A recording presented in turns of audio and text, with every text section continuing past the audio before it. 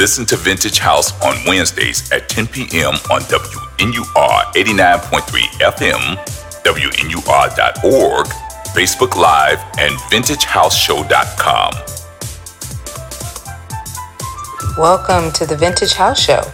The Vintage House Show celebrates the lives and careers of house music pioneers. The Vintage House Show can be found at VintageHouseShow.com and is powered by the Modern Dance Music Research and Archiving Foundation, the only repository in the United States dedicated solely to preserving and honoring house and dance music genres. Visit us at dancemusicfoundation.us.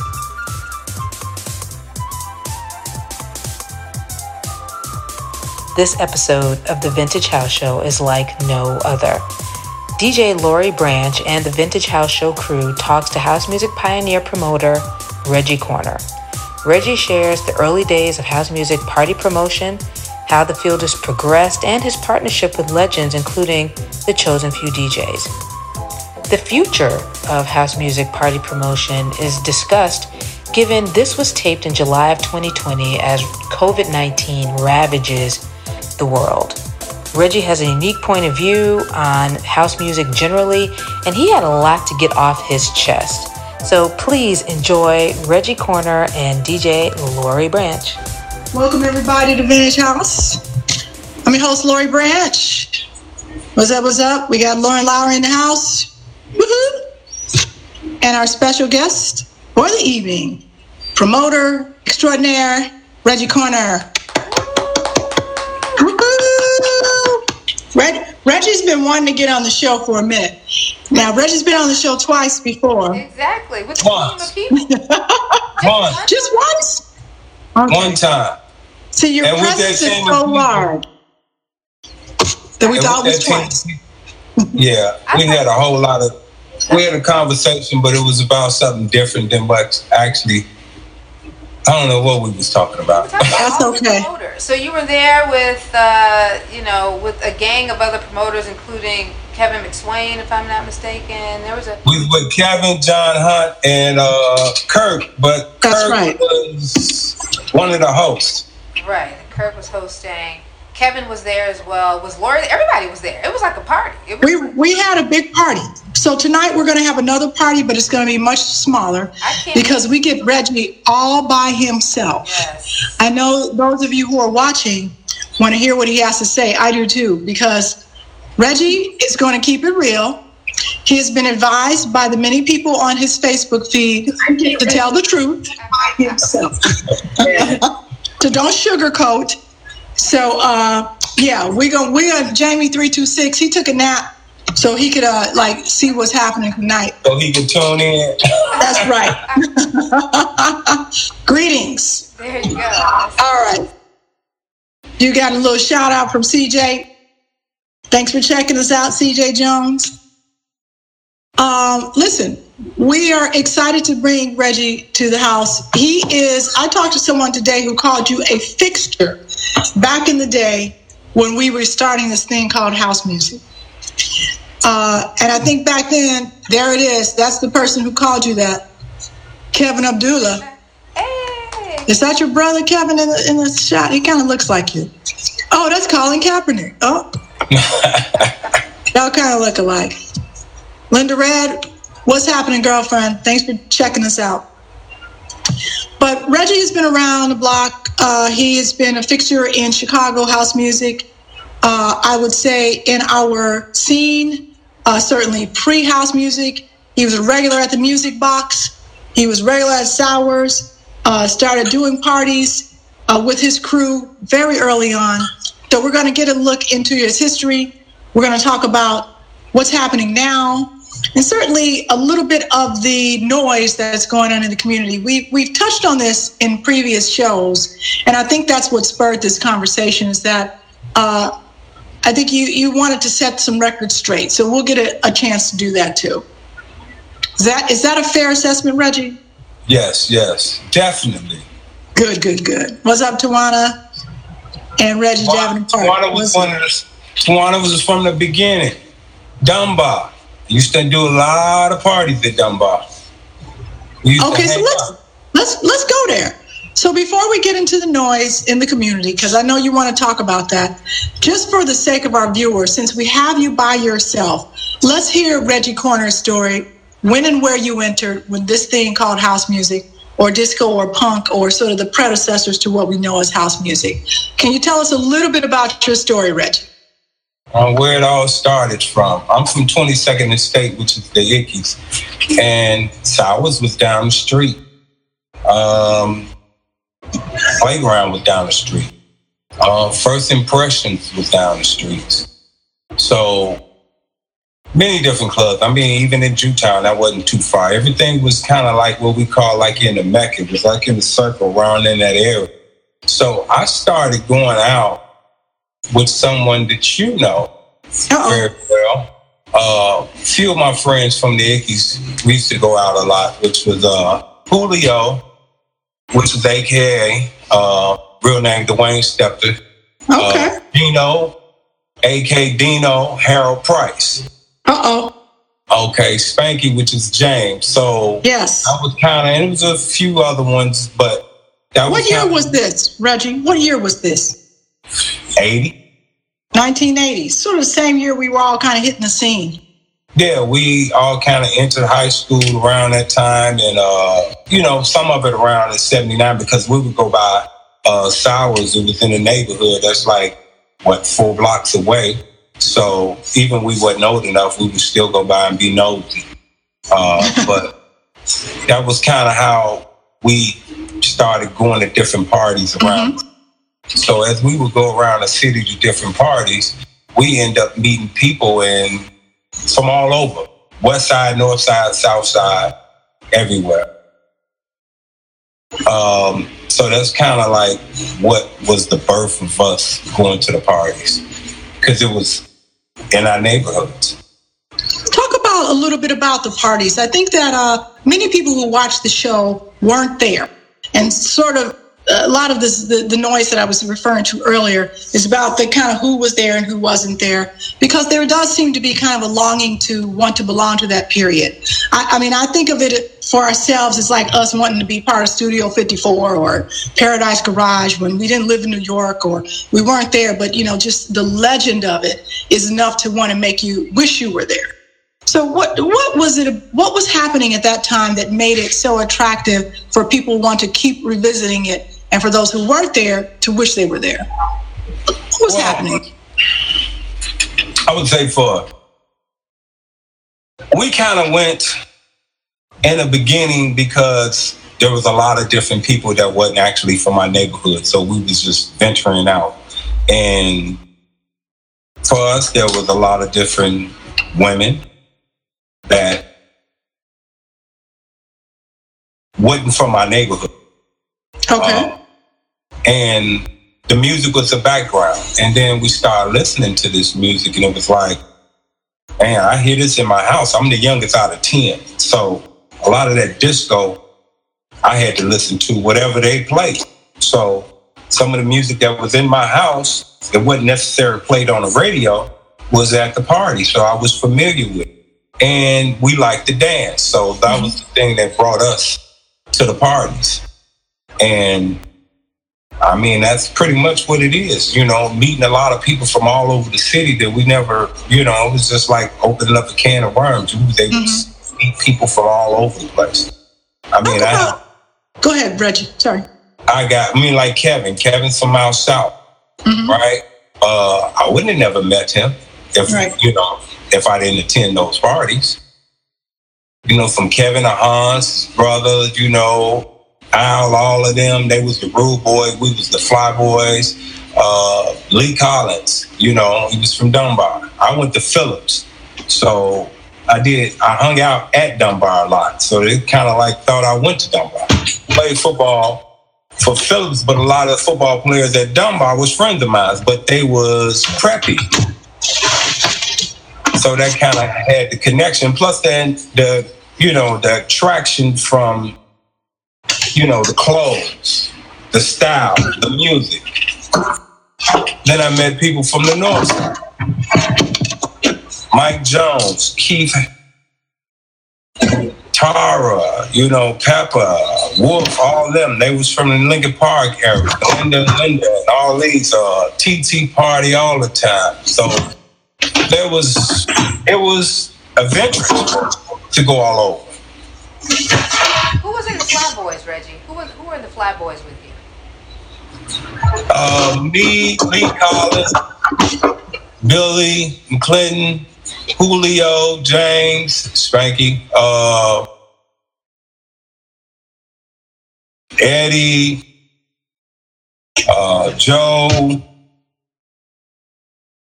It was a bunch of us. Charvis, see, that's what was so great. Charvis was from Oak Park. We would have never met him. Due to the park. That's interesting. Yeah. So Kevin McClain. Interesting. So y'all just kicked it at the parties. Y'all just went to all the parties and danced and hung out? Yeah. I mean, we kind of met each other at the parties. And me and Mike Jones was talking earlier about some of the things about, he had put on a flyer that was up, keep it real 100. The parties it was a preppy crowd. Mike was from the Bagrini Greens. We from the Ickies. We just came onto the scene and it was kind of bougie, preppy, and they had their cliques. And he was talking about nowadays, the difference is that people are not accepting people. I said it wasn't no different then. We came from the projects. We made our own way. We didn't have to be accepted by the crowd. We came for the music. Right. We didn't come to be liked. Did you felt that there were cliques even back then that were based on class or where you were from? Can you talk about that a little bit? Well, you had the Hyde Parkins, the Kenwoods, and there was a difference with people from what was out over east, the Beverly Hills area. But the schools that was promoted to for these parties was like the Catholic schools, or what you would call the good schools. Wasn't really promoted, to DuSable or, Westinghouse, places like that, until later on. But in the beginning, they kind of kept it with the Catholic schools and the Kenwoods and Hyde Parks and Unity and places like that. Cathedrals, all these different places, those kids would come to the parties. So they would click because they knew each other from school. Exactly. They went to school with each other. So they might have been introducing each other, but it was still a clique. But we feel like we had to belong to the clique. And one of the things is back then you could come into the clique, but you had to be introduced by someone. Okay. Did you join a clique? Did you stay sort of the Ickies clique or what? Who was your clique and who was comprised of it? You name a few names, but how did you engage the other cliques? We didn't really engage. We just met people from all over. I mean, like I said, Charles from Oak Park, right? How did we meet him? Kevin, Hans, they was from out south. You know what I mean?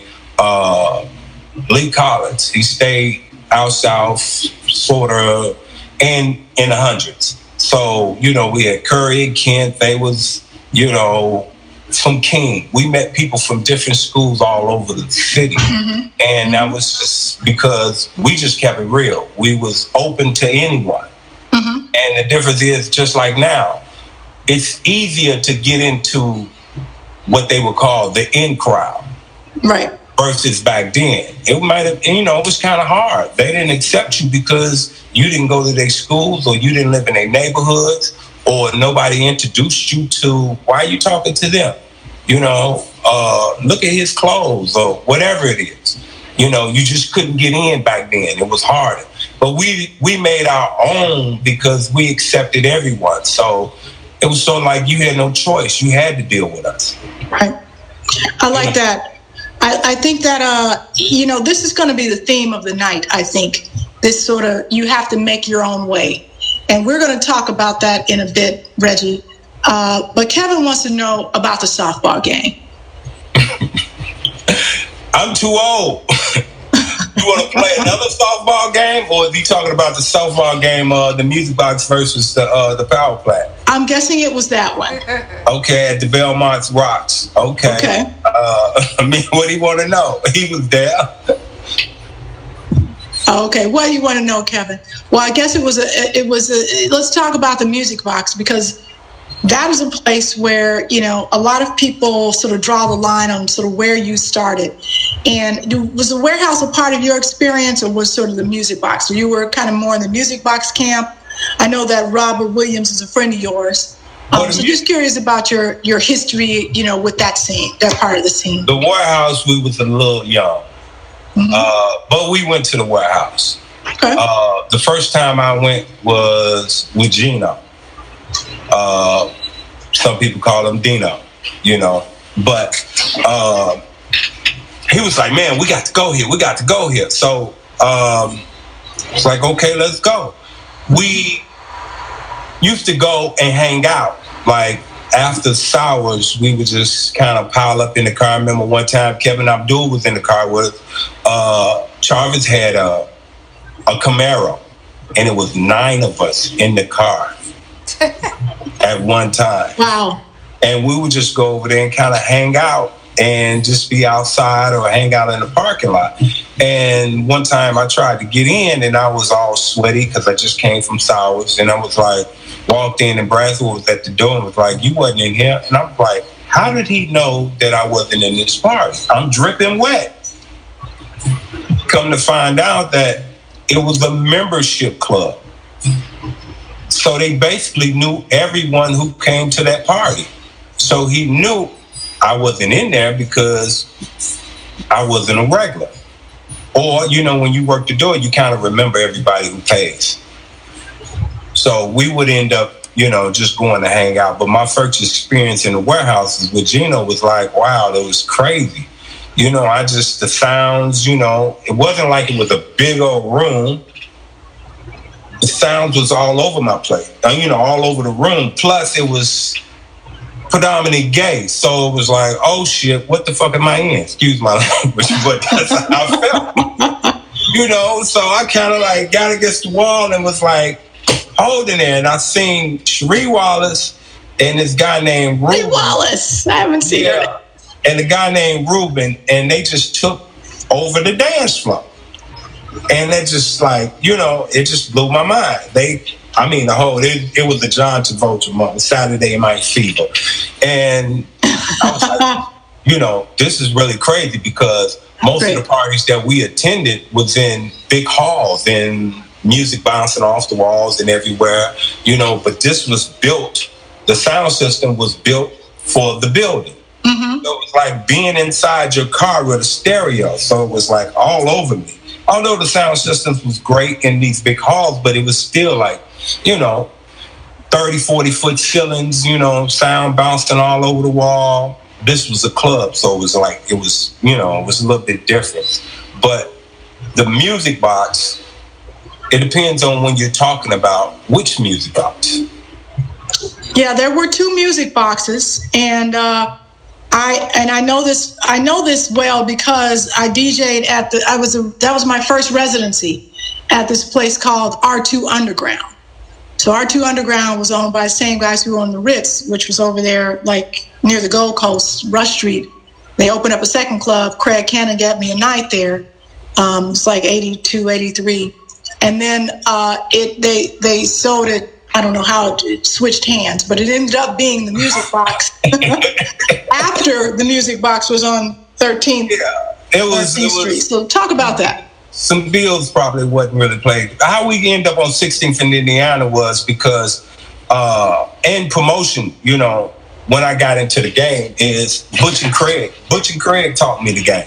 Mm-hmm. I was working for them, and they basically, you know, mentored me and taught me, you know, the game. So we would go from the playground. After the playground, we would go down to the Music Box because Robert went down there and got Donzel and Pat to work security. So we had, you know, familiar friends working. So we would go down there to hang out after the party, you know, do the playground. And then after the Music Box left 16th and went downtown, then that was the normal party. We was a fixture, wasn't no more playground for me. I mean, it was changing hands. We was a little bit older. We looked at the party and was like, this party's a little bit more intense. The women are a little bit more older. And then, the DJ, Ron just was on another, a different level. It seems like, playground was like the kiddie place. Yeah, so, that's how I remember it. Yeah, and then when we went to, it was like, hey, this is for the grown folks. Mm-hmm. Although we not grown yet, but we was always doing things with people older than us. Even when we went to the parties as a teenager at 13, we was hanging out with 15 and 16 years old. Yeah. So I think you're making an important distinction because it's not something we talk about a lot. But the music box and the warehouse was an older crowd, and the playground and Sours. Playground was even younger. Like Sours sort of was like a bridge crowd. You had some people who were a little bit older. Go ahead. Because of the college students. Right. They will go. And especially, a lot of the holiday parties. So they will come home and this is where they will go to. Come right to school. That's exactly the club, yeah. So that was like the difference in, the parties. Me and Robert always have this this argument about, well, this party was more intense than that. I was like, Robert, some of the same music was played. The difference is they was older. This party was a little bit more intense. It had a lot of things that grown folks do that the kids didn't do. Right. As far as drugs, alcohol, or whatever. But both of the parties played similar music. Mm-hmm. The music at the music box or the warehouse was played a lot longer due to the fact that there was one DJ. And he gives you the whole experience of the whole song. Yes. That one of the parties that was at one of the halls or a high school, you had multiple DJs. So it was like a battle. Who's going to play? I got 2 hours to play or an hour to play. I got to play all the cuts. So I got to shorten that up versus playing for an hour and I'm going to get 3 songs out of it because some songs can last 10 minutes, 15 minutes. That is such a great point that you're making, and it's not one that we ever really talk about.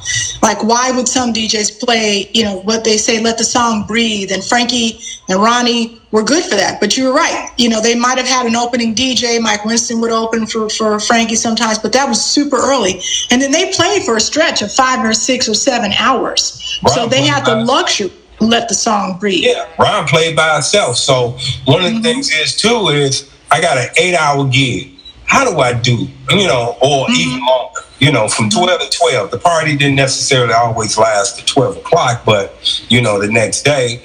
But am I going to sit up here and play 100 songs in the next 2 hours? Or I'm going to let the song breathe. And within an hour period, if I play, 10 minutes a song, I got 6 songs out of that hour. Now, how many songs can I get in that hour if I just go for 2-3 minutes? Do you think that had an impact on how people were seasoned to appreciate house music? So if you were part of the warehouse and the music box scene and you were used to a journey, Paul Matthews just said, that you went on a musical journey every time. And a musical journey is not like 2 minutes of this song and a minute of that song and 30 seconds of that song. It's really like kind of it's a trip that you're going on, and typically those are DJs who have the ability to flex that way because they can be there all night. So they can take you up, they can keep you high, they can bring you down, they can bring you back up. They have the luxury to do that. And certain people like us were sort of trained, to listen to music that way versus people who might have been coming out to the playground or some places like that. What are your thoughts on that? Well, that's funny why you say that, because that's exactly what I do. People try to figure out, and it goes into the DJ. So just a little bit early for us to start talking about that, but I got to touch on it a little bit. Mm-hmm. My format and my style of a party and what I would really like, but I still have to do what the public says. I would prefer one DJ only. Every house needs one maestro. Yes. Because that one maestro can give you all of him. When you make music, you're making your art, and you want people to hear every note from the beginning to the end. You can't do that when you got multiple DJs. Mm-hmm. But you can do it when you have one maestro, and he's going to let that song ride. And that's why we deal with the EQs and all that, because we take the song, and even Ron would take songs and say, oh, this is too short. Let me make it a lot more longer. Yes, he did. And Mikey did that too. Yeah. That's what all the, producer DJs do. That was the early start of being producers, as a DJ, is let this song breathe and let me give them all of the song. I just look at dancing. Dancing is sort of routine.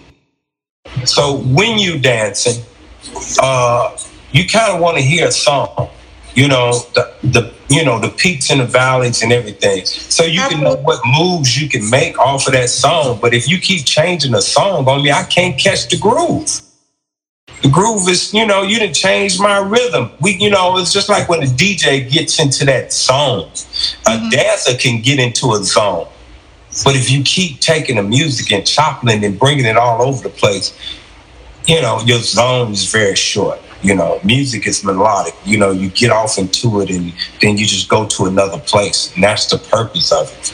And when you're chopping it up, I think the purpose is lost. That's the underground, style of music of what we do. And DJs keep saying, why you don't do this, whatever. I'm McDonald's. I sell the Big Mac. So this is what I'm trying to give you. And that's why I stick to the format of trying to have one maestro per party. And that tends to work for you. Yeah. And it works for me because I learned that format, and the wheel keep turning. It's just about like Kirk Townsend was like, the wheel keep turning. It's the same. It's just when you, when you jump on the wheel, where you place. If you're going to go around smoothly or you're going to, make waves. Because the wheel ain't change. So maybe what you're describing is a reason that people long for something that they did not experience. Because if my orientation is the music box and the warehouse and, the clubs like the Bitter End and the other clubs that were on the South Side that were sort of little, maybe pre those days, but, helped to inform that crowd. It was about a musical journey, as Paula was saying, and that you expected a song to be played until the end or until like a later break so that you could get into it. I think about Ain't No Mountain High Enough. Like if a DJ, to this day, if a DJ cuts that off before the break or at the break, I am just like floored because I'm like, you missed the point of the song. Yeah. The point of the song don't happen until like way towards the end. The build up. So, right.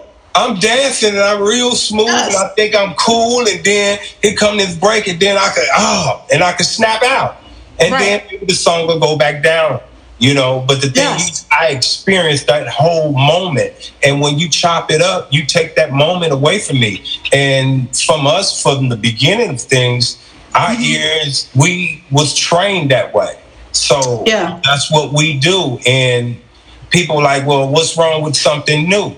Ain't nothing wrong with nothing new. But that's your thing. And if you can make it work, make it work. Right. But this is the format that I was taught, and that's what I'm grounded with. I'm with you. I can change, and that 2 DJ, 3 DJ, rather than, okay, fine. But I still think that one DJ should be in that particular house. If that's a weekly party, that one DJ should be the maestro. But that's the point that you're making. So if it's a weekly party, that makes sense. So you do both. You've had residencies as a promoter. So the Renaissance is one of your places. Name some other places where you have had, the opportunity to do weekly. And maybe you could talk about the difference in that and then putting on an event. Because you have to handle that differently, right? I have to. My memory's bad. So I would probably have to go in my drawer and grab out all these flyers. There you go. I might be able to help you out too. Hey, look, well, if I remember, starting off, I was doing a lot of, when house music kind of got a little bit disappeared and, went a little bit deeper underground, I was doing the hip hop parties. And Gino died. So I did a memorial party for him. That was 20 years ago. This is my 20-year anniversary of the way we were. And I did this flyer for his memorial party. Okay. Congratulations on 20 years. Thank you.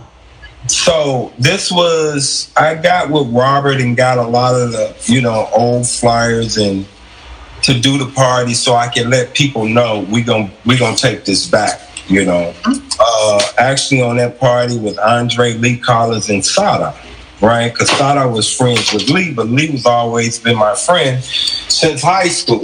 So residents, we started out doing parties. Where that picture come from? Little surprise picture. I need to see that because see that again. There's a few people that I haven't seen in a long time. We need to ask. Okay, I'm gonna pull it. That's why it's up. We want to ask questions about that. Okay. Well, starting out, we didn't do like weeklies. It was like monthlies or every other month because the scene wasn't strong enough to keep the party going. So I would do different things downtown in different places. Okay. Red No 5, I would pop up there. Club Exhale, different lofts. We was looking for all kind of places. Then we did something else. Then we said, well, okay, we're going to try it. Hans called me like, man, I got this place over here on Stony Island. I'm like, okay, Hans, what it look like? I'll be through there. So we started doing a party and we call it the Concrete Jungle. So it was me, Hans, and Tyrell. So we ran those parties like once a month. And it was very difficult to get to people because you couldn't put posters up. You couldn't find people. So, I had already been creating from the different places I was at a mailing list because we actually had to mail you and put the stamps on and go to the post office and mail them off. After the Concrete Jungle, well, before we did the Concrete Jungle, I was running Andre, Jamie, and DJ Reg as 3 DJs, like in rotation. It wasn't like you would play this party, but you won't play that. I would just change their rotation in the party. Like you would open up, he would close, you would play the middle slot. So I just kept those 3 DJs because I wanted to have one. So when I went to the basement by myself, Jamie was the resident. But at the same time, there was people that wanted, like it was something better out there. So I had to bring guests here and there because you got to hear what the people say. Because I tell people, I have never really chose DJs to come and play. The people choose who should be playing. Because if nobody's ringing, talking about you or excited about seeing you or hearing you playing, how could I bring a DJ that no one knows?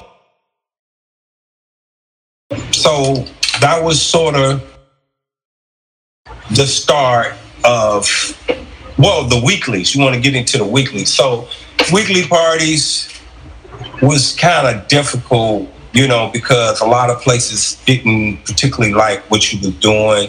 So it wasn't exactly every week. It would be a monthly party or every other month or whenever, holidays here and there. So I think one of my first, was that the Negro League? I think it was the Negro League. I was doing a Thursday, the Shrine. That was Sunday, me and Terry. And that was, did the dating game for a while. Somebody need to help me. I did this so much, my man. Hey, let me see if this helps you. I wanna share this picture again, and let me know what this picture. See if I can get that up there. Yeah, there we go. I'm gonna share this picture again. Tell me about this group. Wow, that's Mark Billinger with his hand over his face. The guy with the scarf, I don't know if that's Alan. And why do I not remember this boy next with the striped shirt on? That's Philip, or what is his name? I haven't seen him in 30 years. That's what it seems like. Do you know his name? You know, Lauren dug this picture up. Tell us about the picture. Lauren, right in the middle.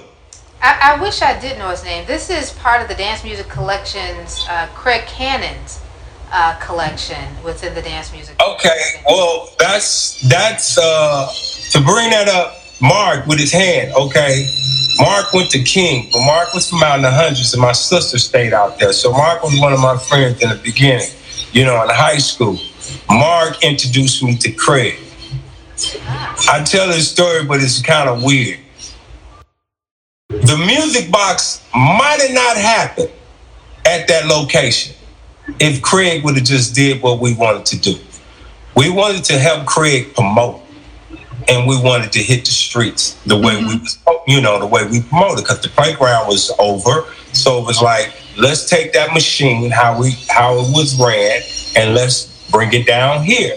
But before you know it, as we was in negotiations and trying to get it done, magically Robert Williams ended up getting the place. Mm-hmm. Okay. So that was a wrap. Then I was like, oh, well, Robert got it, it's over with. You know, you out of here. Because Craig didn't even know anything about getting people in the streets, you know, to come to the party.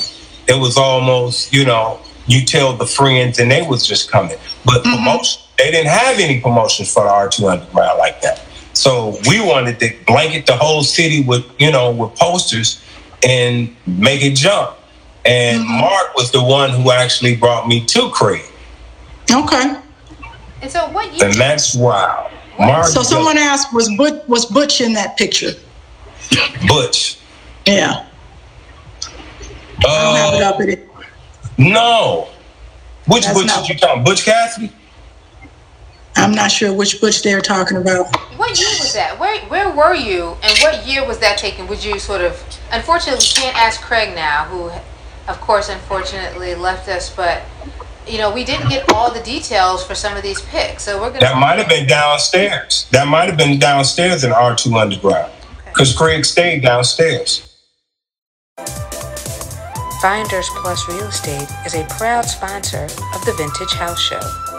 Finders Plus Real Estate is a full-service real estate brokerage specializing in the Chicagoland communities. Please find us at findersplus.com. Yeah, he stayed downstairs. Yeah, it was a pretty cool club, and it changed. Nice. It changed, you know, when it became a Music Box. It was crazy. You know, R2 Underground is in the basement, right?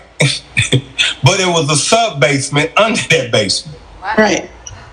There's a lot. You remember when the city flooded and the river and all that happened with the tunnels? So you know all the buildings downtown kind of got flooded. And you was like, no, they don't look like it got flooded. The basements are fine. They got basements under the basements. So I remember it. Levels down. So that picture, basically, I believe that was in Craig's spot. Yeah, that's pretty cool. I love that place. So listen, you wanted to be on here for a specific reason, and I want to give you an opportunity to clear the air, because there were things that were said, there was stuff you disagreed with. We talked a little bit about it on the phone before, and I think it has something to do, with some things some other guests have said. But let's talk about what's on your mind. What is on Reggie Corner's mind to set the record straight? Whatever needs to be set straight. So let's do that. Well, in order to be part of the congregation, you got to go to church. All right, tell us what that means. You got a lot of members. What that means is you got a lot of people talking about house music on the internet, and the promoters, the DJs, you know, they need to retire. You know, DJs don't retire. They just spin around. They don't get old. They just spin around. Then it's all a chatter, you know, that we stopping, or I'm stopping people from actually doing what they want to do, right? It's not, it becomes like you're trying to find out, how do I become a DJ? You probably need to get a manager. Do DJs need to retire? I just asked that question. DJs don't retire; they just spin around. Herb Kent died, and he's still with the DJ. Sam Chapman's still DJing. So it's a sport that you don't. It's like golf; you get better as you get older. So I have to agree. Yeah, most of the people are trying to figure out, how do you get in, and they didn't change it around to like, how do you get into a congregation and you don't go to church? Which means that you don't attend the parties, but you just talk about the parties. And there's something wrong. Since you don't get in, now you become envious and you want to tear it down. That's why you're on the internet every day talking about, people, what they doing. Or there go Alan King. Alan, you need to retire, so you can make room for me. Now, I'm the CEO of a company, right? And you telling me that I should retire so you can take my job. No, you should find a way to get your job, because this one is mine. And, the thing is that, how do I pick DJs to DJ? I really don't pick DJ. And they say it's favoritism, this and that and another. I don't think it's favoritism. I choose DJs based on whether the people are willing to come hear them. Whoever they are. I don't have to like you in order to work with you. But, every time you turn around, there's negative and envious people on the internet. It doesn't bother me, because I use your hate for your energy. I get tired, I work hard, and, I get kind of frustrated, and then I see, people putting up negative stuff. That don't do nothing but giving me energy to keep going on. I work hard when I'm woke. When you sleep, I'm still working. And when I'm asleep, you keep my name in lights, because you're always talking about me. And you don't even know me. These people are not part of the congregation because they don't even go to the parties. So why does it bother you? It doesn't bother me. It bothers other people, because they are potential people may come to a party, right? And they may say, well, I ain't going out because it's nothing but bullshit and house music. But it's not. You fail to realize the reason why I go to a party is to hear music, not to see you people. If I, congregate with some people, that's fine. But I'm there to hear this music. And most of these DJs or wannabe promoters or whoever they are, most of them look at something that they want, and since they can't have it, it's got to be somebody else's fault. It's not my fault that you're not DJing. Right. It's your fault because I don't know you. Make me know you. Okay. Make him know you, people. And then look, if you're on the internet and you're DJing and you're throwing a picnic, you think that's the format because you watched other people and you figure that, man, I'm going to throw me a picnic and then I'm going to get recognized, or I'm going to be live on the internet and they're going to see my music and hear my music and they're going, man, now they're going to put me on. You got to put yourself on. Yeah, yeah. And most of those picnics ain't going to work anyway. That ain't going to get you no shine. That'll give you 15 seconds, but what's that going to do for you? I agree. How do people reach you, though, Reggie? How, if there's some... You walk up to me. You walk up to me and say, man, how do I get on? Then maybe I'll tell you how you get on. Now, I'm telling you now how you get on. The people are the ones that put you on because they're going to talk about you. Man, this man cold, she's hot. You know, we throwing a concert. You put out a hit record, we bring you in. So the difference is you hot, I have no choice but to put you in. You know, it reminds me a little bit of the record industry. And I think there's something about the DJ world that people have a different set of expectations about. So like if you're not like selling records, or if you're not sort of, you know, making money or making waves, you know, doing something already to get attention that you've generated yourself, is you're not likely to open for like some band on the road. You're not just going to be able to talk to somebody and say, can I open? It's like we got to have a track record before you get there. And that takes some time to do. Yeah. Most people are not going to come out the gate and just, They want it overnight, and they think that, okay, you want me to do a party with 3 people, right? Give me 3 people. I'm going to put them on the ticket. I'm going to promote it like it's crazy. Now, what are people going to do? Are they going to pay attention to this and say, okay, I'm going to go to this particular party, right? Why? I don't know these people. I haven't heard them before. Now, you may have some people that's, want to hear something different, or they're curious and they may go. But the bottom line is, if that's going to be enough to pay the bills.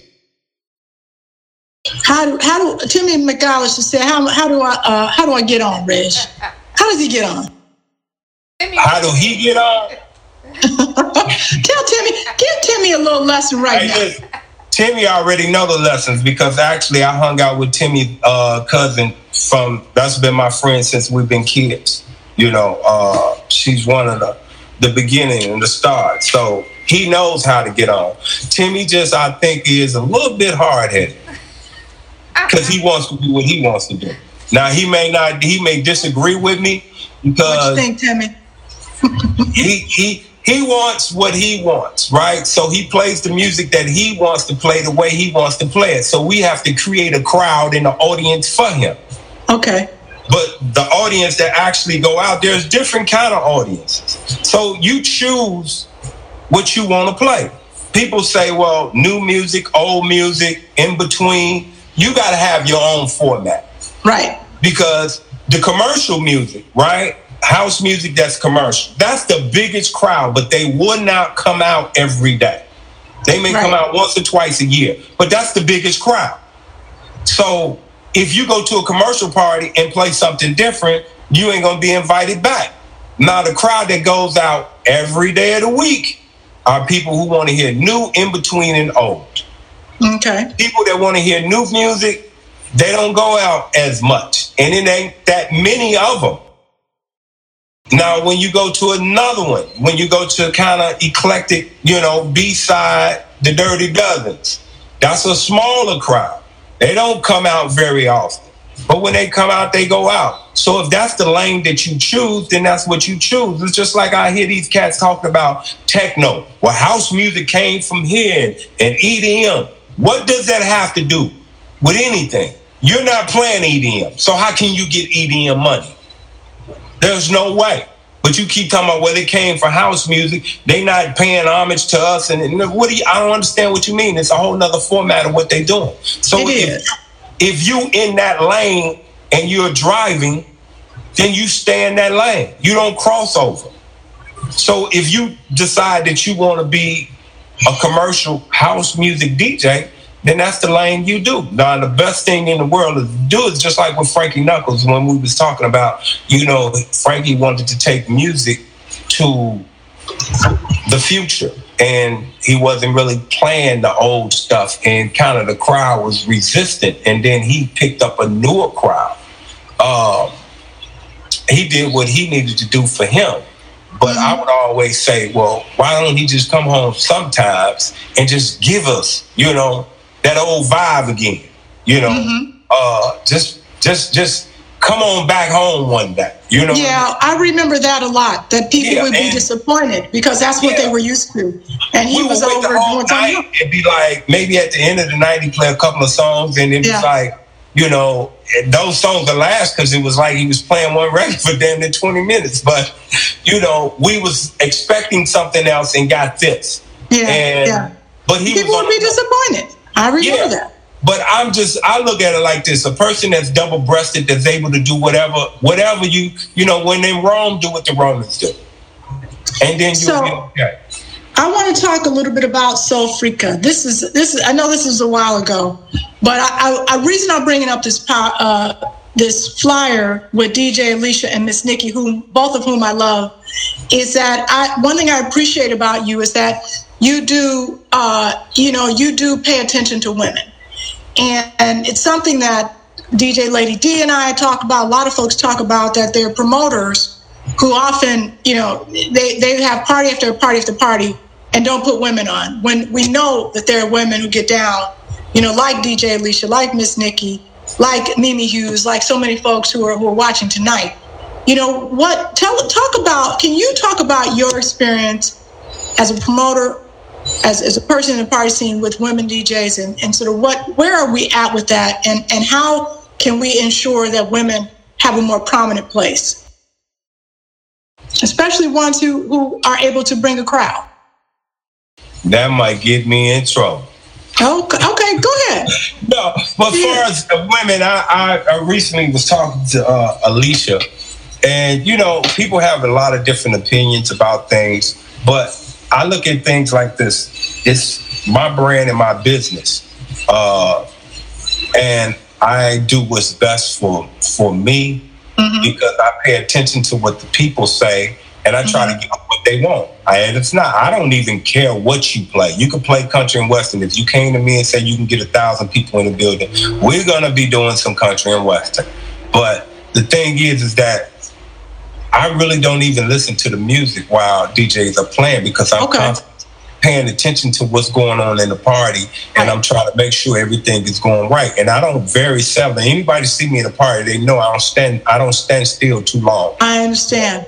So would it be fair to say, Reggie, that you are not necessarily trying to help promote DJs? You're really there about promoting the party and for the party goers. It's the experience. And that is, if somebody comes to you, they kind of have to have it together already. They have to have a crowd. They have to. Go ahead. That's something totally different. You hire me as a manager, then I'm gonna manage you. But if you come to me as business, I don't understand how do you want me to take a hit.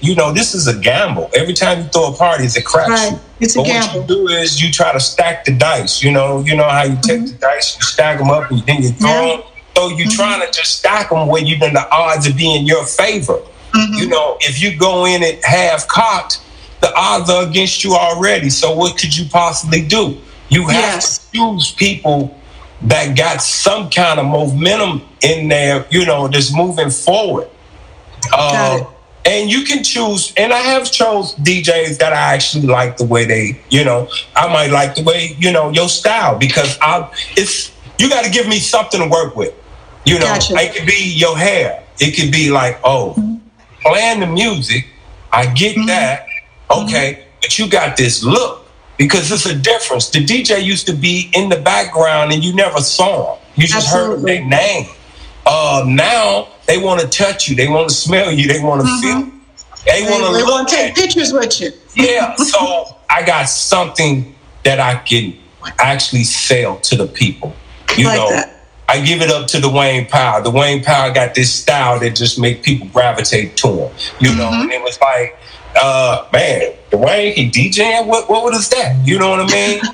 So it was like, okay, came out, he got this style. That style is something that you can promote. It fits, it fits on images, and you can sell that. It's a product that you can sell, and then people are intrigued about it, and then they'll come. And then you got to catch them with the music. Because if you don't actually get them with the music, then they're going to leave you. That was garbage. So people come to parties with different expectations. I think you're making a really good point. I mean, like the women, I talked to Alicia, and then she was like, well, the skill. First of all, what I see in a woman, right? A woman is going to win automatically just because she's a woman, because the women are going to come to the party just because they're going to advocate for you. So I already got something I can work with. Right. Then, it depends on how you look, how your hair, what you wear, and all this. That's another catch. And then if you can put it down, you got a package. I can sell that all day. Women are, men look at them like, it's a man's world, but a woman can bring a whole lot of flavor to the party. And a woman can hold down a resident, without a doubt. You have plenty of them. It's something a woman gonna win just because they gonna champion for it, just because she's a woman. You got people interesting. And then it becomes kind of twisted though. Because once you make it, then here come the hate. And it's not hate, it is envy, because People don't want to see you because they can't have it. They prefer to tear it down. So that's why we got people that constantly talks crazy on the internet. Yeah. If it's not, and they don't talk about none of these other. Now I know it ain't a white-black thing, but kind of in our community is a black thing. Why you don't talk about these Fortune 500 companies and you start talking about us? Because you want to tear it down because you can't have it.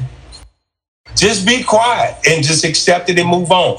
Build your own foundation. And if you can't have it, then move on. Because we steady telling people they need to retire, they old, or you're not bringing in the youth. We can't bring in the youth unless they want to come. When we went to the parties, didn't nobody bring us. We saw it. Okay, what's this? We was curious.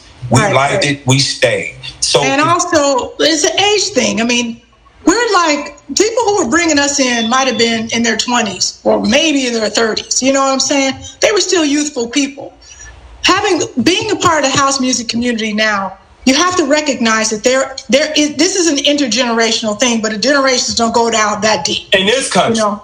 In the city. Let's get real specific. And on the South Side. Yeah, and then you got people that don't want to be partying with somebody that's 20 years younger than them. You know, so they feel a boy about that because they got grandkids. They don't want to party with their grandkids. Then you got some grandmothers that have no problem with partying with their grandkids. Or their grandkids. But, you know, when we do have parties, that's a whole nother different generation of people. Absolutely. But they listen to a different style of music. It's not the same. It's house, but it's different. Yeah, it is different. Harder. It's a little bit more on the, EDM side, but they're younger. And music is sort of generational. Yeah. You know what I mean? You always gravitate to that sound that you grew up with, And I think the younger crowd, when I think of DJs who appeal to a younger crowd who may be like semi from our generation, somebody like Superman, there are others who understand that you have to have an open format, and if you're going to be playing house, it is not 10 minutes of a track. It is not what you would be promoting, Reggie, or what the things that we like. And that's my thing. Don't be asking me to DJ, and that ain't what you do. You ain't playing record for 10 minutes, but you want to come in and change my format because you think I'm hating on you. I really don't know you.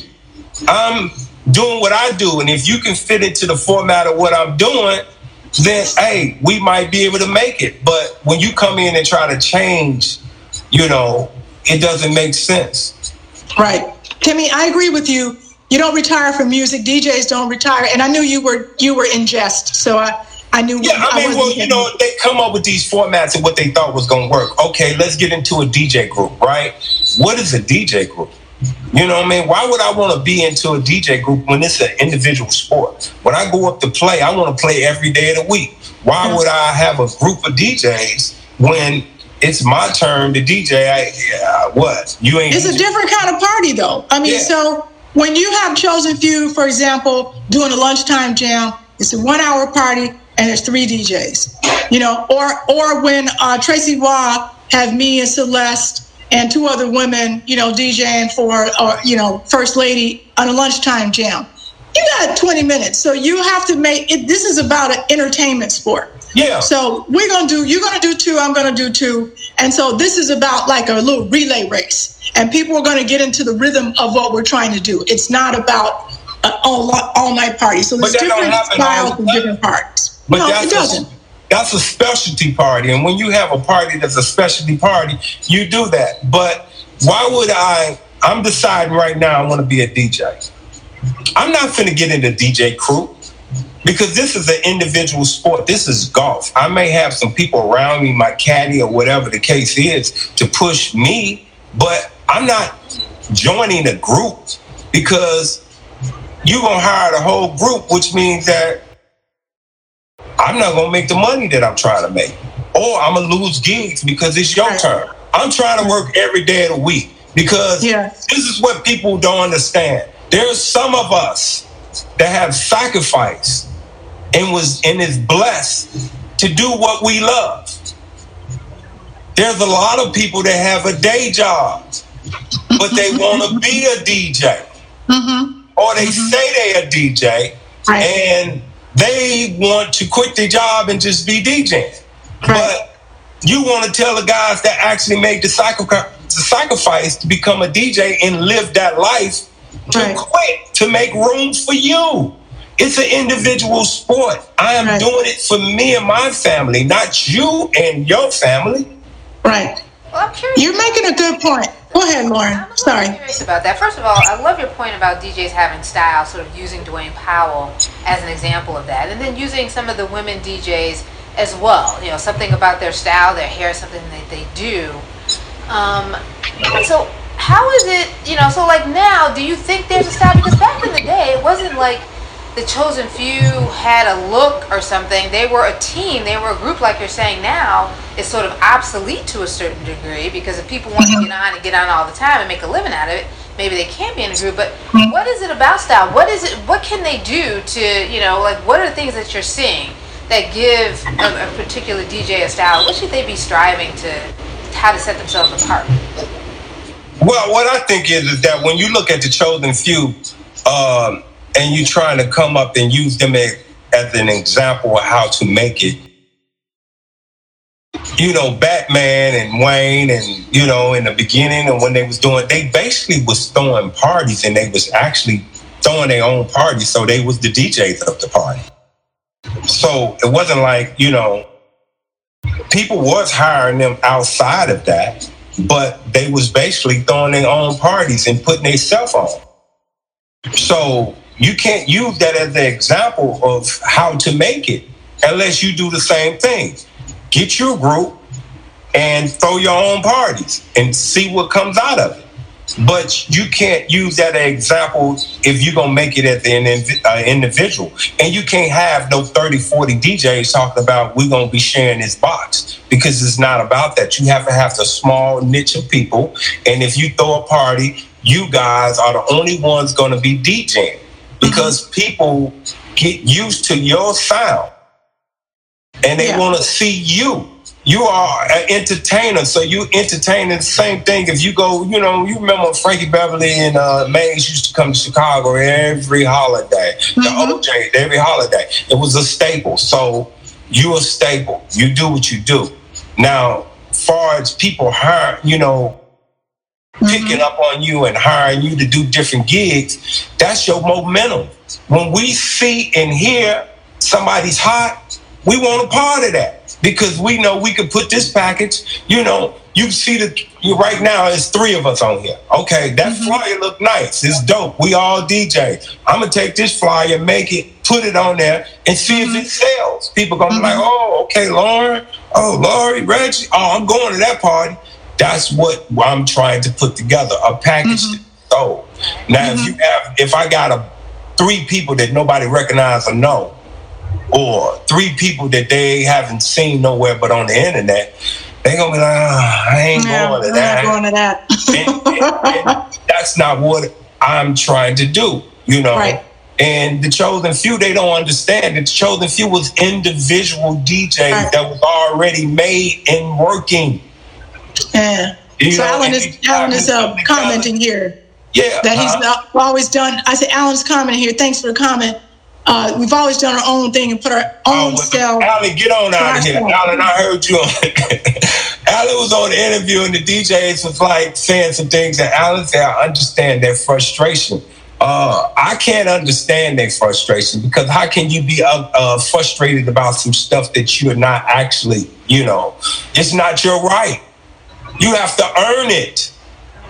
And if you do work hard, see, a lot of DJs say, I know I'm cold. I be beating the box. Wrong. People have to say you be beating the box. That's true. That's how you get on. Not by you tooting your own horn how great you are. Somebody has to talk about how great you are, and it can't be 1 or 2 of your friends. It has to be people, period. It has to be a legitimate surrogate. Yeah. Somebody who is taken seriously. And that's be happening. Man, they just hating on me. I know I'm cold. How do you know you cold? I haven't heard nobody say you was cold. Yeah. You know, and that's the thing. It's just like, You know, you frustrated for no reason. Now, if you want to sit down and talk to me and I can give you some pointers on maybe what I think that might happen for you if you do this. You know, I tell DJs, pass out CDs until you just can't pass them out no more. Does anyone ask you for advice, Reggie? Yeah, some people don't want my advice because I have a problem with, I can't really lie. I just tell you how I feel. You know, so are you kind of like the Simon Cowell of the house music? Like, you're just not going to hold back. You're going to be like, you know what? You shouldn't do this. I mean, I'm going to tell you an honest opinion. You know what I mean? I can't sugarcoat it because it just ain't in my DNA. I feel like I'm lying to you if I don't tell you the truth. If I don't tell you actually how I'm feeling, it's sort of like I'm lying to you, and it kind of eats at my gut. You know, so it don't be no harm. You know, people say I'm straight ground beef, you know, Chuck. You know, right. I don't have no filter, you know. And, you know, I can say it, but I feel good about being able to talk to you. And you can tell me I'm wrong, and then I can understand and come back and say, yeah, I was wrong. But I might not let you know I'm wrong, but I'm not going to do it again. You know, but when I tell you something, it's from the heart. It ain't from no hate or something that I just magically came out, you know, and not trying to help you. I know DJs are trying to. It's kind of hard to get on in the first place. And it has always been hard. You have to be in a certain situation. You know what I mean? Somebody has to take a liking to you, maybe. You know, but how could I possibly take a liking to somebody that's constantly on the internet talking negative? Right. Don't nobody want to be a part of that. And then, you know, we have different things. People are upset at you for several reasons when you throw a party. I can't get in free. You know, people feel entitled. I can't get in free. Me? You know, or they want to sit in the DJ booth while the DJ is working. Why are you in the DJ booth? This person is working and concentrating, and you're trying to have a conversation. Really, you're not. You're just standing there so you can get some of that shine. So I have to agree with you. That is you know, much as I love friendship, it's a little bit annoying. Yeah, but then they get mad at me because I asked them to get out the booth. Because that person is working. You know, I don't come up to your job and stop you from working, so why would you stop the DJ? Why I don't really understand that. I'm always wondering. You're echoing. Come on back on. Don't be scared. Say that again. I'm taping this on another medium as well. But, you know, so y'all talking about me, the person who always wants to get in free and, of course, must chit-chat with the DJ the entire time. So y'all talking about me and my friends here. That's just mean, y'all.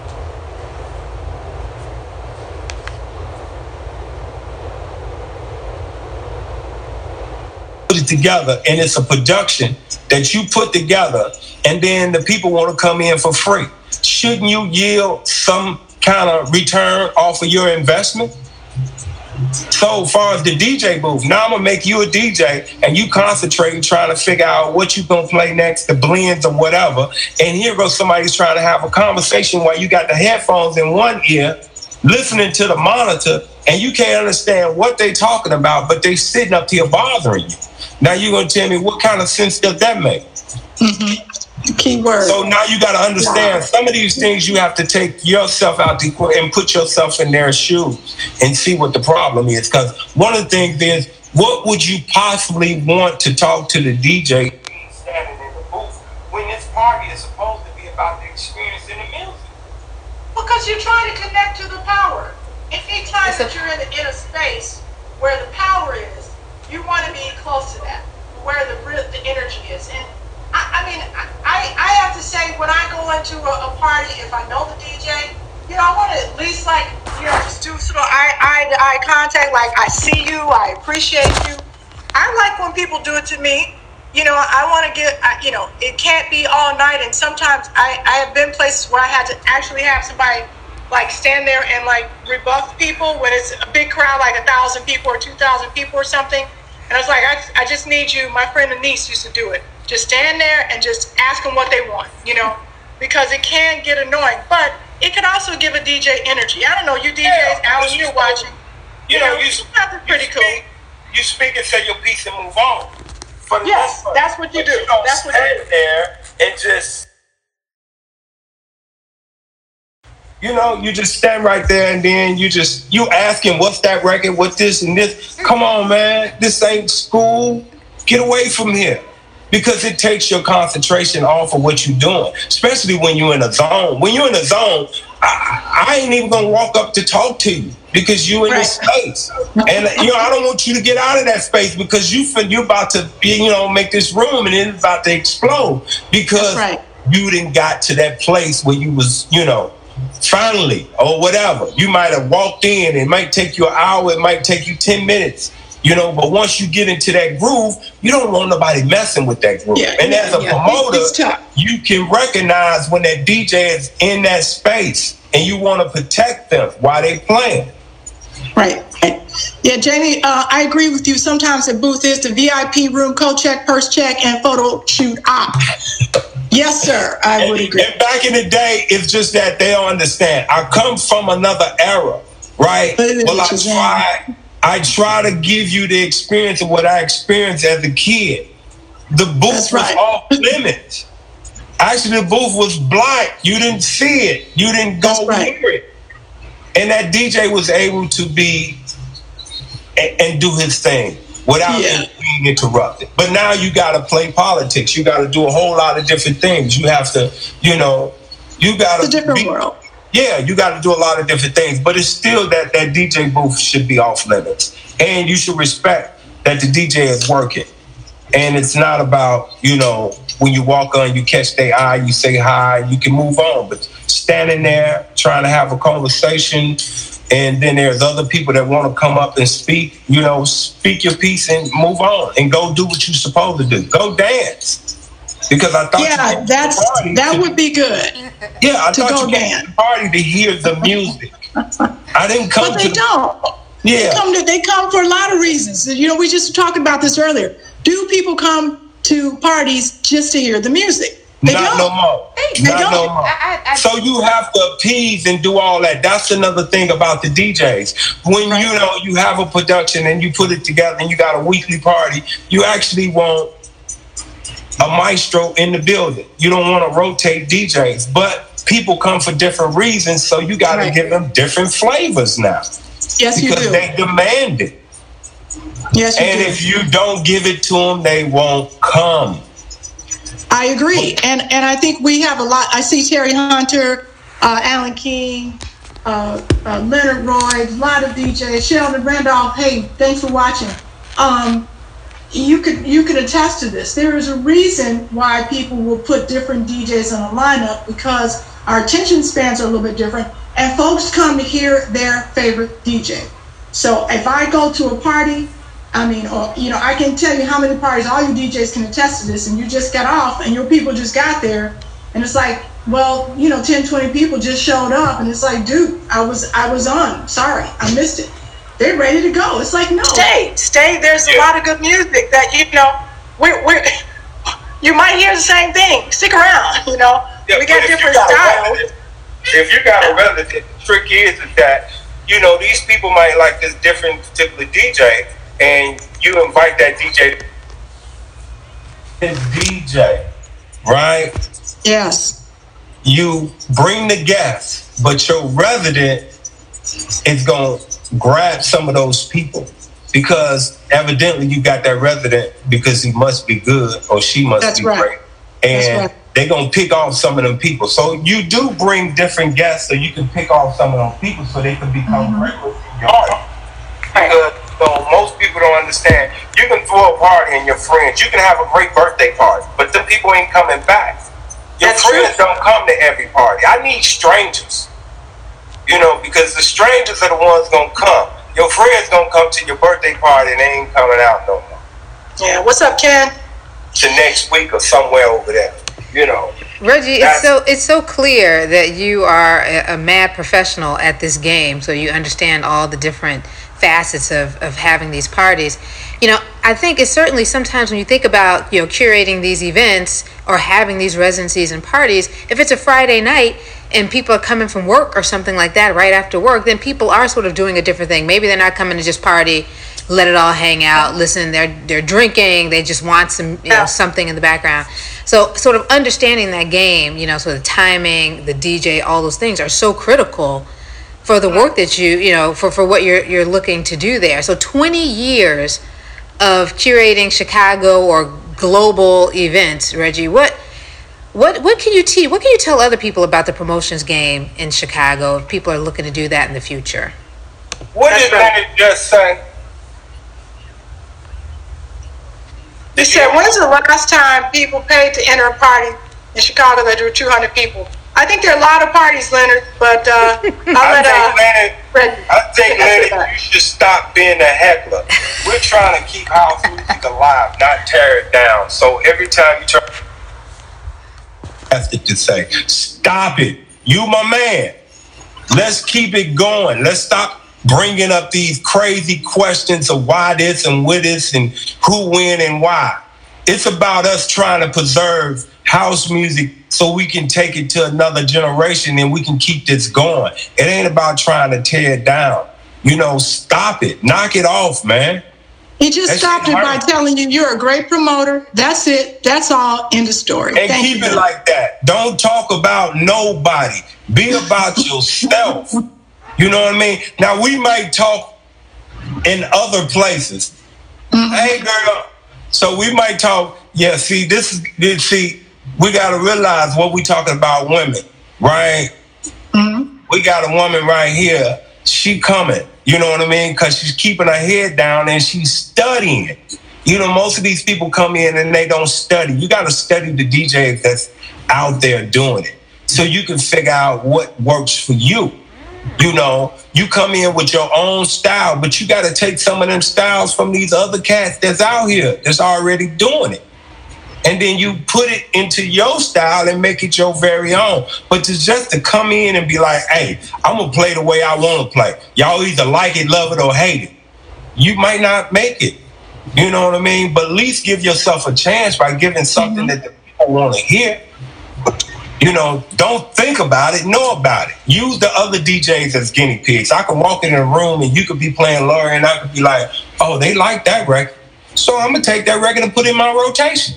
Absolutely. Everyone does it. But Lauren, what did you just say? What can you give to somebody that's trying to come out here and to be promoted?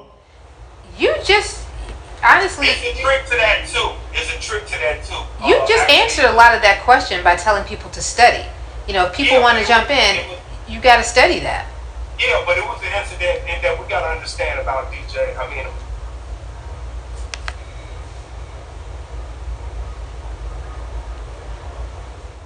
When did the promoters are trying to be superstars too? When did they be trying to, they're trying to take the stardom, of DJs, right? And I was like, probably you don't understand what promoters do. Most promoters was popular. That's the reason why they got into the game in the first place. That's the start of it, because you're a people person or people know you. Now you got to put a package together to bring them to a party. But you can't be an invert and actually get people to come out unless you create a brand and then you just market that brand and then you get a style of whatever the production that you're doing and you may get some people and then they tell the friends and so on.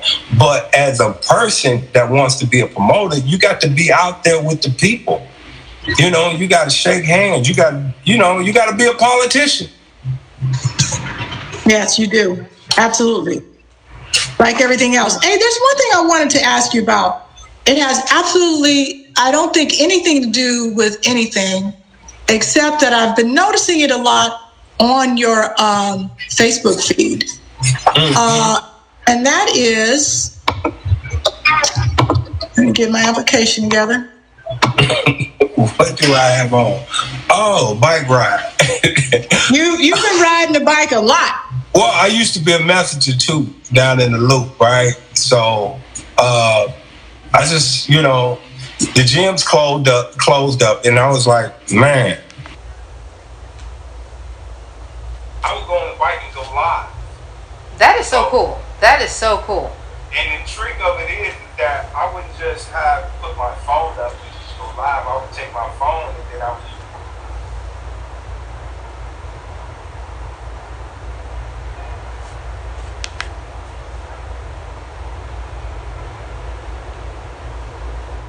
And I might ride after this show. It's just like, I got to ride every day, And that's great. Keeps you healthy. People started saying, I want to ride, and they kept on saying, I don't know what I'm going to ride. You know what I mean? It just be like, something in my body, I got to get out. I got to go ride for about an hour, That's good. And I just say, well, what I'm going to do is, since people asking, I'll if I don't have anything to do at 7 o'clock, and let's ride. Mega says, definitely let him know. He didn't know you were a cyclist. He says he wants to see you on the bike path. Well, that's another thing. I don't particularly like the bike path. Like I said, I was a message. I love riding in the streets. Oh my God. I agree. It is. I love it. That's, man, you got to be tight. You got to be tight. I mean, and it's not that much traffic out right now because that'll tear you crazy. But it ain't that many people out there, so especially at night it just be empty. But a lot of people don't. You guys are funny. They're crazy out here. But I like to go in between cars and all that. But when I'm riding with people, we got to get on the bike path. The bike path is dangerous too because last Saturday we was riding and this skateboarder was riding with his head down and almost ran dead into him because they don't paying attention because we be riding, we don't just be cruising. Right. Disco hopping. So this Saturday, 7 o'clock, meet me at the promontory and we can take off and take whatever route you want to go. Maybe we'll go down to the bike path and then go downtown to the Riverwalk. So we are almost, thank you for. We're actually past time. But I did want to ask you this. How are you dealing with this pandemic? How is it treating you? I know business is not great for people whose full-time job is entertainment. So talk a little bit about that and how you see things moving forward. It's driving me crazy. That's why I'm on the bike, because it gives me a peace of mind. Because it's crazy. It's just like we had a chance to open up. Right? Yeah. And then Lori turns around and closes the bars that don't serve food. And when you can go downtown and you can see these people with no mask, no social distancing, and it's just packed. So why are you picking and choosing what you're doing? You either open or close them all. Or you come with a mandatory mask. Right. Because another thing, if you're thinking you're trying to make some curve, why is it that we're in Blue Island or we're in another suburb and they can get 200-300 people in their clubs? They're doing that? Yeah. You can go to a few places that got a capacity. It depends on what they're saying. They're saying, well, you got to go with 25% of your capacity, right? Mm-hmm. That ain't what Lori's saying. 50 people, period. Blue Island is not Chicago. Yeah, but that's what I'm saying. What difference does it make? Because the people in Chicago are going to go to Blue Island and they're going to party and they're going to come right back. So if they go there, so what difference does it make? Greg, I agree. Sheldon says that he's closed. So a lot of people are closed during this time period. And, we've taken to the internet. We're talking about, like Clark Street, right? Yeah. Come on. What do you I was on the Riverwalk, and I'm talking about the Riverwalk goes from Wacker all the way to the lake, right? People all over the place. No mask, no nothing. Children, black, white, orange, Hispanic, whatever, Chinese, just everybody. No social distancing or nothing. But it's okay for them. But I get it. We do need to have some type of social distance. We do need to have a mask or whatever. Or we need to know the people that we're around, what are they doing for themselves or who they're around. Because one of the things is that the kids don't care because they don't think that it affects that. We're a little older, so we look a little, different at things in health. And, as we getting older, our bodies are changing. So we don't want no complications and different things. The kids like, it's a cold. It ain't nothing. I had it for 2 weeks and I'm out here. So it's a little different than them. It's less of them dying, so they see things a little different. So what do we do moving forward? I mean, I think there's a good chance, Reggie and Lauren and everybody, that we're going to be stuck inside, not necessarily inside, but we're going to be stuck in this place for a while until there's a vaccine, or hopefully, as our orange man says, it just magically disappears. He's not off. Often these flus do magically disappear. They do. So, this ain't no flu. This is a virus. It ain't going nowhere. Spanish flu was pretty virulent, and it disappeared. There wasn't no vaccine, not that I'm aware of. But I think that we have to we got to figure out what we're going to do as a community. What are we going to do? Well, what could we do? I mean, we're doing a lot of the stuff is that actually, that's what's really pissing me off is like, if you're going to close it all. Then we can do what we need to do because we can entertain you over the internet. Right. And we can get some type of income from it. But when you open and close and you pick and choose, then you're not giving us much of an option. But when everything was closed down, it was wide open. You tune into the internet and, then the social media companies started changing. Then they started coming out with different platforms. Mixcloud came up with their version of live. People got very creative. Yeah, but these companies did that because of the pandemic. But then when you open back up, it kind of like, what we need to be on the internet for? I'm actually going out to the party. So now you shut some of the parties down. The internet is going to be something for the future anyway. Running live and doing some live things. I don't think it's going to go nowhere, even when the city, if everything goes back to normal. If you have a good show, people going to tune into it. And I hope so. People tune into this show. Yeah, I mean, but that's another thing. It's just like when you're talking about the envy of people, it's just like when the pandemic happened and everybody started going live, and then the DJs who had been doing it for years didn't get anyone to come on their shows, but a few people was hating on the ones who was going live. They don't understand. We've been innovators. We've been changing since the beginning of this thing. We have changed through the years. We never stay the same. That's the reason why we keep moving. And we stick with it. We don't give up. We keep going because we made a commitment a long time ago. And that's what they don't understand. They must then make a good commitment because we sure made a commitment to stay in and do what we do. Right. And entertain people. It's a lifestyle. I'm getting an echo. Is that from you, Lauren? Somebody got something turned up loud. Anyway, listen, I know there's a lot of folks who are still tuning in, and Jermaine, Leonard, Ken, all of you who have been watching and commenting, we so appreciate it. Reggie, you're going to have to come back because clearly we scratched the surface and there's so much more. I mean, I have notes here that I haven't even talked to you about. Playground. And we got more artifacts back there. He took out a whole big stack of things that we should be looking at on camera. I mean, I keep everything, throughout. It's just like we talk about hip hop. I would do hip hop and house music, but I was doing hip hop. When it's just like the pandemic. The party might go back to the underground. Okay, that wouldn't be bad. That wouldn't be bad. So just like we're doing. When I used to do all the hip hop parties in house, it started affecting my house parties because I would try to, one of the things is I was able to get in clubs because I did hip hop. So I can slide the house music in because, the clubs didn't want us in there because they was like, they don't drink, they don't want to do this, they don't want to do that. So I was able to manipulate and get the things done.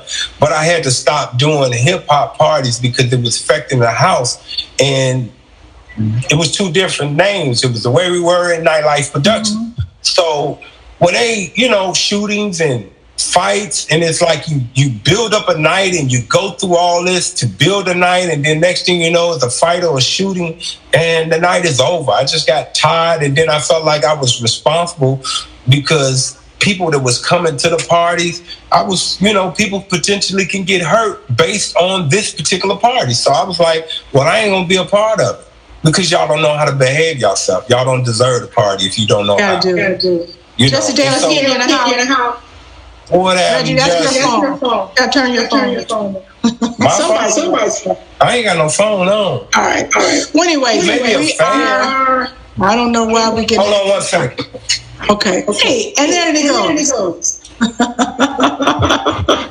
Eric, Chauncey, Romaine, Tanya, thank you guys. We really appreciate you tuning in. And Reggie. I've known Reggie for, I don't know, my whole entire adult life. I can't remember the first time our paths crossed, but I know it was a long time ago.